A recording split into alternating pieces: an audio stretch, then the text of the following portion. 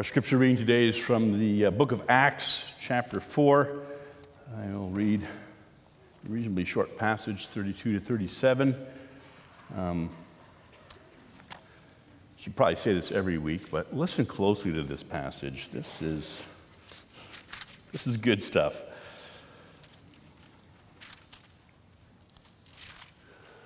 Hear the word of God. All the believers were one in heart and mind. No one claimed that any of their possessions was their own, but they shared everything they had.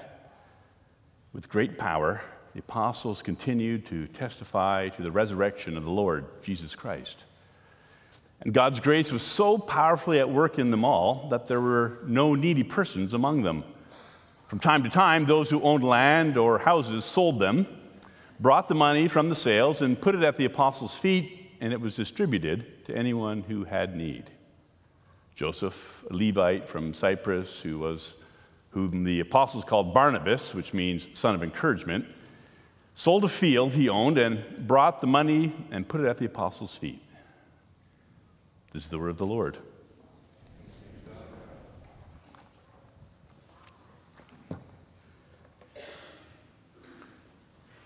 In reading that out loud, it's quite clear to me that we're probably supposed to keep reading right into the next chapter. That's the chapter break.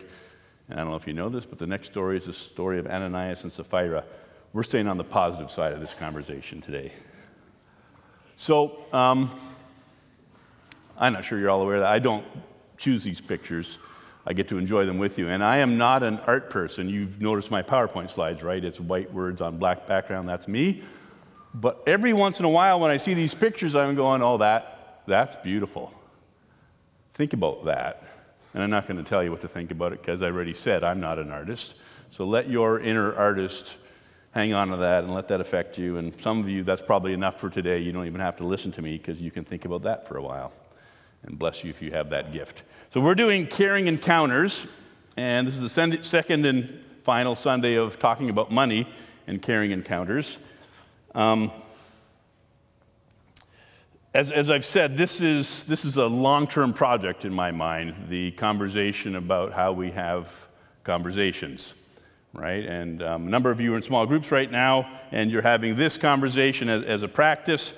And I guess I just want to say this, that the reason this is a long journey, I hope, is because this is the gospel, right? Our ability as human beings to have meaningful conversations about difficult things with other human beings and love them is our following of Jesus, right? And so this isn't about a specific part of the gospel. I want to suggest to you that we can use almost any passage in the Bible to be a part of this conversation as we continue to think on this journey.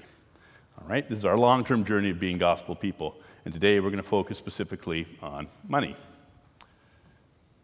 And we're going to be in the book of Acts today.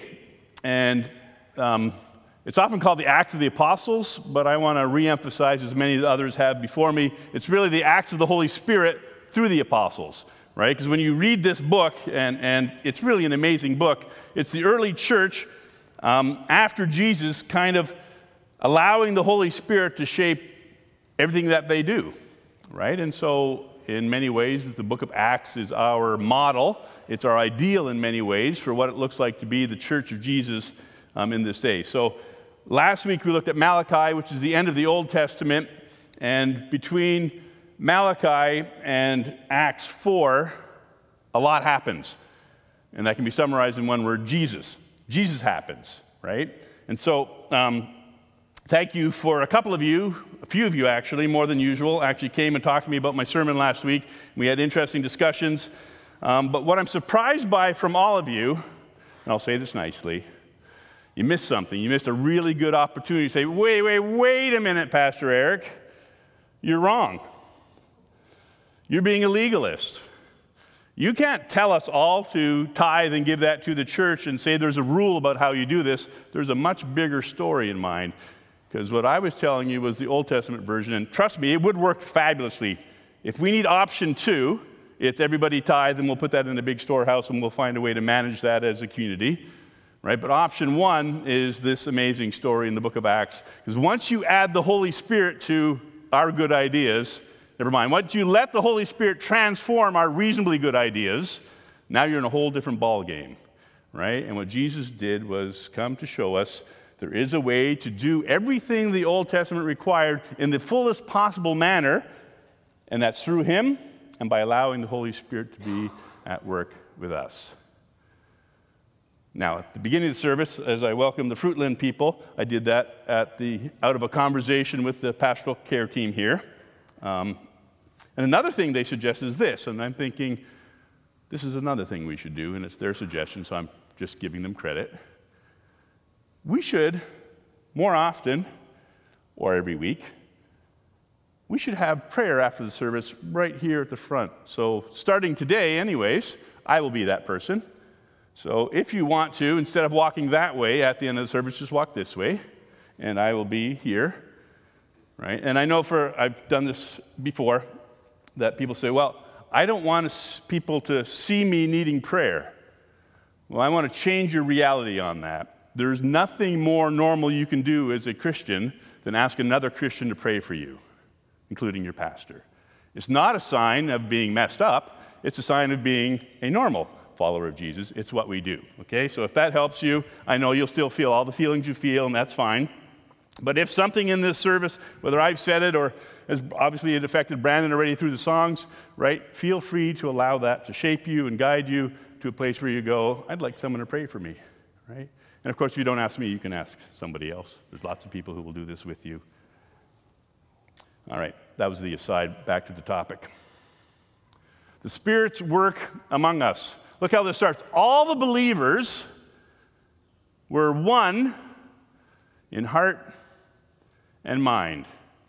And pretending I can read Brandon's mind, he was feeling that we're not quite there yet. You said that too, so maybe I'm not reading your mind. Thank you. Right? Imagine this, because this is the vision of the church given to us in the book of Acts. Imagine us all being so united in what the Spirit's doing in us that we have unity of mind. And I don't think that means that we agree on everything, because there's lots of things that are debatable. We talked about that a few months ago. But what it means is that our mind is in common, that we will do the main thing that Jesus called us to do. We're going to love each other. We're going to accept each other. We're going to walk with each other. We're going to hang on to each other no matter what. Imagine that kind of community. Because this 10-year project of Caring Encounters, as I call it, right, we're done and we'll stop early if all of you are saying, Pastor, I so badly want to be in a group where I can talk with other Christians about the things that I believe, even when they disagree with me, because I find that something that deepens my ability to follow Jesus in the world. Right? And you know, most of us right now are a little bit hesitant about getting into those kinds of conversations, right? And some of us are just openly hesitant. We have no need to be in some other group like that, right? To be truly the people of Christ, bringing love in a world that needs love, requires that we're also open to jumping into those kind of conversations. And hopefully, when the Spirit leads us into that conversation, He also leads us to a place where we have meaningful growth and experience in our lives. All the believers, one in heart and mind. I'm not sure I can describe what that would finally look like. I think that's one, again, where our imaginations need to come into play, where we start to imagine what would it look like if there wasn't a single person in this body who I was scared to talk to or would fear having a very open conversation about what I do with my money or other aspects of my life. The believers were one in heart and mind. And that heart thing, I think, is essential because, as I said, the New Testament version of generosity, of dealing with money, goes way beyond tithing. And thank you for the person who pointed this out to me last week. Thank you for that conversation. The New Testament idea is do what your heart calls you to do, right? So I don't get to tell you that we're going to tithe or that we're going to do. The leadership of this church doesn't get to tell you this is exactly how we're going to do this. What we need to do and what we need to allow is for your heart to be moved by the Spirit of God in such a way that whatever you do with your money is the overflow of how your heart beats. And this brings us all the way back to my New Year's Day sermon when you were kind of sleepy and I was kind of sleepy, but we still had a very good conversation. By the way, a better version of that sermon, I wasn't supposed to tell you this, a better version of that sermon happened at Beamsville the next week, because I was more awake and they were more awake. I told them not to tell you that. Did anyone from Beamsville tell you that I did a better job there than I did here with that sermon? No? Okay, they were good then. They kept their promise. So, getting our hearts in the right place, allowing the Spirit to shape us, is something that happens when we pause with God and say, God, what do you need to show me in my heart? So as we're talking about money, maybe in your quiet time, you either read these passages or other ones about money, and you ask yourself, God, how does my heart beat when it comes to sharing, being generous, or even stewarding, using the money that you give me for my business, for my life, for my home, and all those kinds of things? The shaping of our heart, the passions of our very core is what's going to shape what we do with our finances. And then this is Stewardship 101, or Stewardship number 1, again, just like last week. No one claimed that any of their possessions was their own. Now, Ruthann, I got to ask you a question, because you didn't tell me ahead of time you're doing Ken Miedema. He didn't write those verses, did he? He wrote the prayers, is that correct? Or did he write those verses? The prayers were taken and adapted from the verses that he wrote. Oh, so he wrote that hymn? Those are his. Okay, now I know, now you know, in case you were wondering as well. So I love Ken Miedema, by the way. This guy is amazing. But I have a beef with him today. He said, take our silver and our gold. And you all know from last week that stewardship number 1 is none of it actually belongs to us. So I was singing all by myself, take your silver and take your gold, not a mite could we withhold. Doesn't that change the story a little bit? And again, we're not going to beef with Ken. He's good. But keep thinking about that reality, right? That the biblical idea is that you own nothing, God owns it all, and he lets you use it for a while, right? And our idea is I own, and I'll decide what God gets along the way, right? And that's what you're going to notice, by the way, by the time we get to the end of this message, this passage is the standard about how we function with money is way, way up here. Right? And the easiest way for us to walk into good stewardship conversations is by all of us starting on our knees and saying, God, we're not even close to what you have in mind. We're sorry, but we'll keep going. And then hearing God say, I know you'll never manage to hit my standard completely all the time, but keep on leaning, keep on letting your heart be shaped. Because this isn't rules, this isn't legalism, this isn't God saying, here's the rules, obey them or I won't love you. It's God saying, I love you.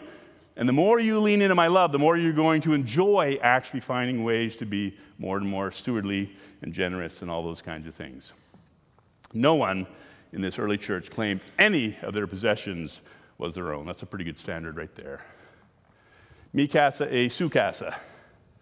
My house is your house. It's meant to be a hospitality statement, meaning, come on in, make yourself at home.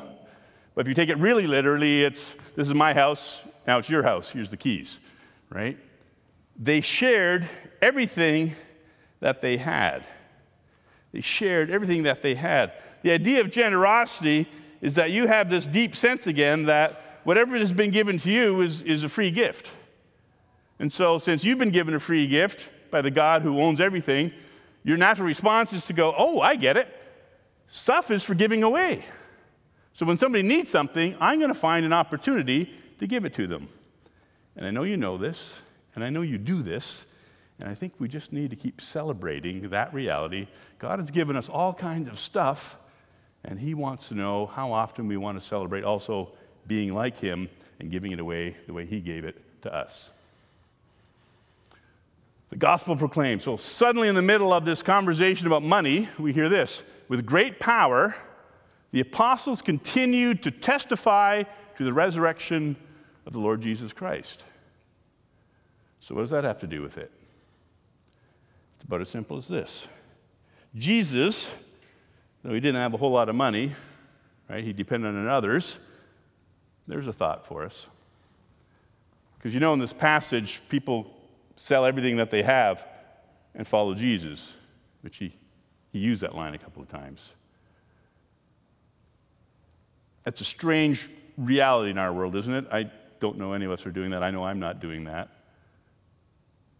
What if what Jesus was doing in his life was showing us the best way to actually live in this world? Again, really high bar.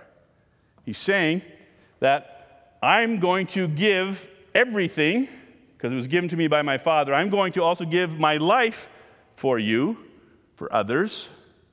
I'm going to lay down my life because I trust that God will then give it back to me and raise me up again, right?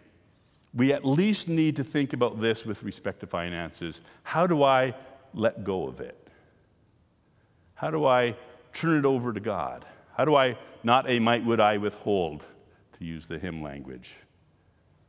And how do I then see what God puts back in my hand and calls me to steward and manage and care for, right? The gospel is at the core of this conversation. Now, that gospel, of course, needs to be lived out in community. And God's grace was so powerfully at work in them that there were no needy persons among them. Now, I don't think, at least to the best of my knowledge, that there's needy people among us. But I think sometimes, I'm going to say this carefully, that that's because the culture of church kind of caters towards middle-class people, right?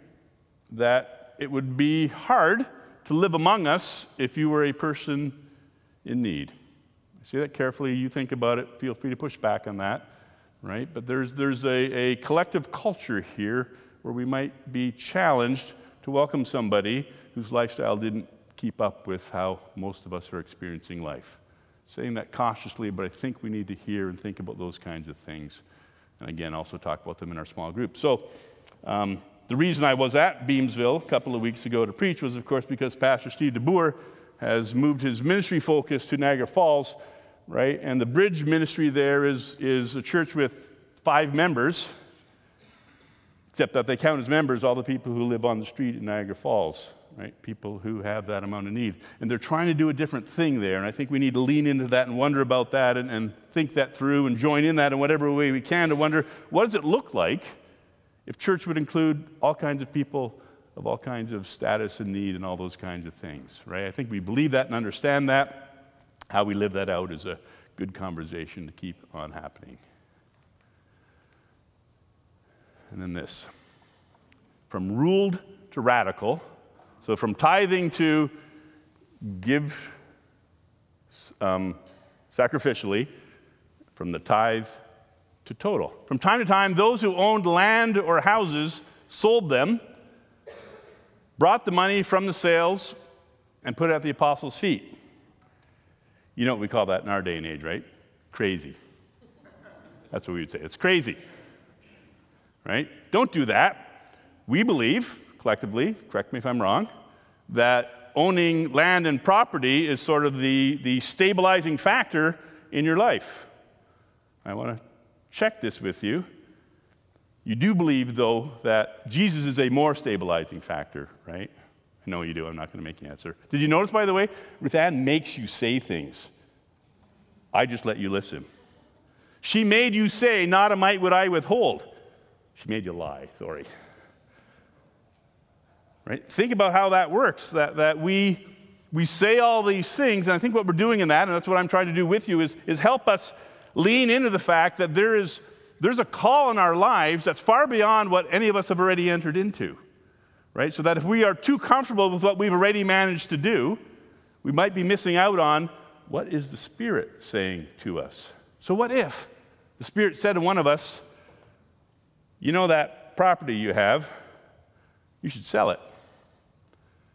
And you should look at the way they donated. Put it at the apostles' feet. Pick someone to be the apostle. I don't want to be the apostle. Klaus, you're closest. Thank you for being the closest to the front all the time, by the way. This is Klaus Brabel. He's new among us. He's going to share his story in a couple of weeks. What if we put all the money at Klaus's feet? Klaus has experience with this because he's done an amazing ministry. He will tell you about that in a couple of weeks, right? But what if we laid a whole bunch of money at your feet and said, Klaus, use this for the purposes of God in the world, right? That would be an amazing opportunity. It'd be a scary opportunity too, I think. But they didn't say, they brought it to the apostles and told them, we want you to start a church over here.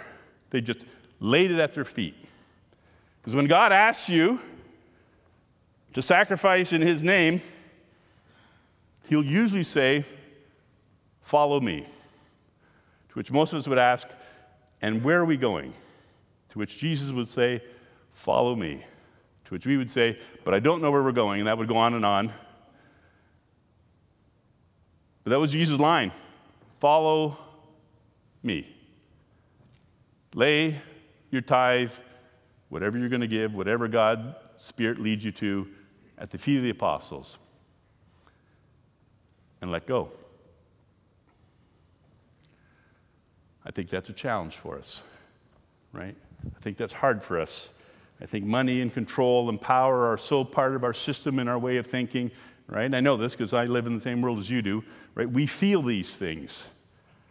And that the control of our money is a control of power, and we have a strong connection with that. Let me just say it that way.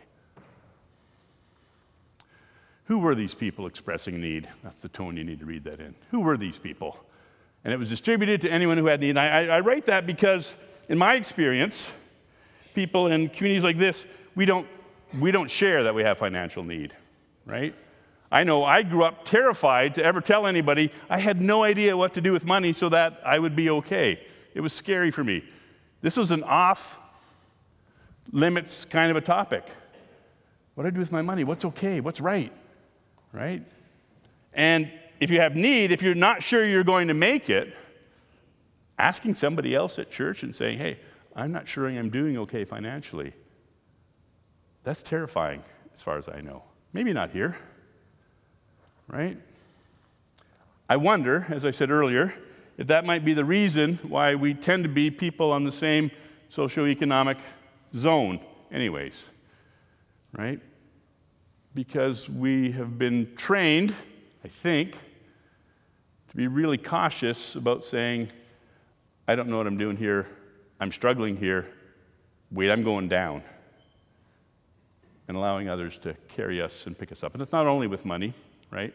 This idea that we can have difficult conversations would include the conversation, I don't know how to manage my money, I don't think I have enough money, I need help. And yet, on the face of it, if you look at the bylaws of it, if you look at the marching orders of this body, this should be the safest place in the world to be able to say, yeah, I'm struggling in this area. Can you help me? And make no mistake, this body would help you. I'm certainly not suggesting in any way, shape, or form that we wouldn't my experience is this: church people are way, way, way more eager to give and share and help than they are to say, I actually need help. So our growing edge, I would suggest, is on the, can you help me? Being able to ask, right? We would indeed, I'm sure, show up. Here's a label for you. Joseph. And I think they call him Barnabas because there's so many other Josephs in the Bible already, they thought we better get another name. I don't have that on good authority. He's a Levite from Cyprus, and Cyprus is an island about the size of PEI in the eastern Mediterranean Sea, which means he was a diaspora Jew, which means he had left the Israel zone and was doing Judaism somewhere else. The apostles called him Barnabas. And they tell you its meaning because it's such a lovely meaning. It's son of encouragement. Many of you probably remember the Day of Encouragement which Diaconal Ministries of Canada used to put on. I won't tell you that I was part of the people who stopped that from happening, so I'll just keep that on the down low. It was a great thing in its time, right? And it was a day of encouraging people the way Barnabas encouraged. And maybe you know this too, there's an organization called the Barnabas Foundation. And they are the same thing as what we have here as Christian Stewardship Services. They have this goal. They encourage you to give wisely and generously of the wealth that you have, including in your will and all those kinds of ways. I'm sure you've heard the ads. That's a freebie for them. Barnabas was one of these people. Let's just go right on to what he did. Do you remember the rich young ruler? This was one. He sold a field he owned and brought the money and put it at the apostles' feet, because that's what people were doing at that time. So when people, the rich young ruler, when people say to me, Eric, I just read the Bible literally. This is my go-to passage. Yes, go sell all that you have and give it to the poor and come follow Jesus. Right? So, follow the Bible, of course, but recognize that we follow the Bible by interpreting it and understanding it in terms of what it's trying to say. So here's our question for today. Because Barnabas sold his property and laid the money at the feet of the apostles, how do we do that? Because I picked cloth, but we don't have any apostles anymore that I know of. No one takes that title, right? And fact is, I haven't heard anyone tell me that the Spirit was telling them to sell their property. So what does this look like for us? That's the challenge of the Bible, is to recognize there's a lot of really amazing stuff going on in this passage. It doesn't all translate simply over to here so that I can say, he sold his property, you have to sell your property. Everybody sell their property and away we go. That's a rule. What we're looking for is, what is the Holy Spirit guiding you to do? How are we listening to God in terms of our finances so that when we have to make decisions about what we share, what we keep, how we use it, how we invest, all those kinds of things, that we can honestly say, and this is why I say do it in community, the Spirit told me to say this. God inspired me to do this. This is how I'm hearing God speak in my life. And so my question for all of you is, what is your Barnabas story? How can you encourage other people by sharing your story of what you do? One of the people who came in and talked to me this week, because I'm so bold as to ask, are you talking about this in a small group somewhere? And they said, no. I said, perfect. How do you decide how you share your funds? And we had an amazing conversation, and I want to thank that person for sharing all their different ideas with me, right? And it was a beautiful and uplifting opportunity when someone said, this is how I do it. This is what works for me. This is how God has encouraged me. And they said every one of those stories with a smile on their face, because there's a sense of, this is what it's like to be generous. This is what it's like to be moved by the Spirit to say, wow, that's a great opportunity. I'm glad I did that.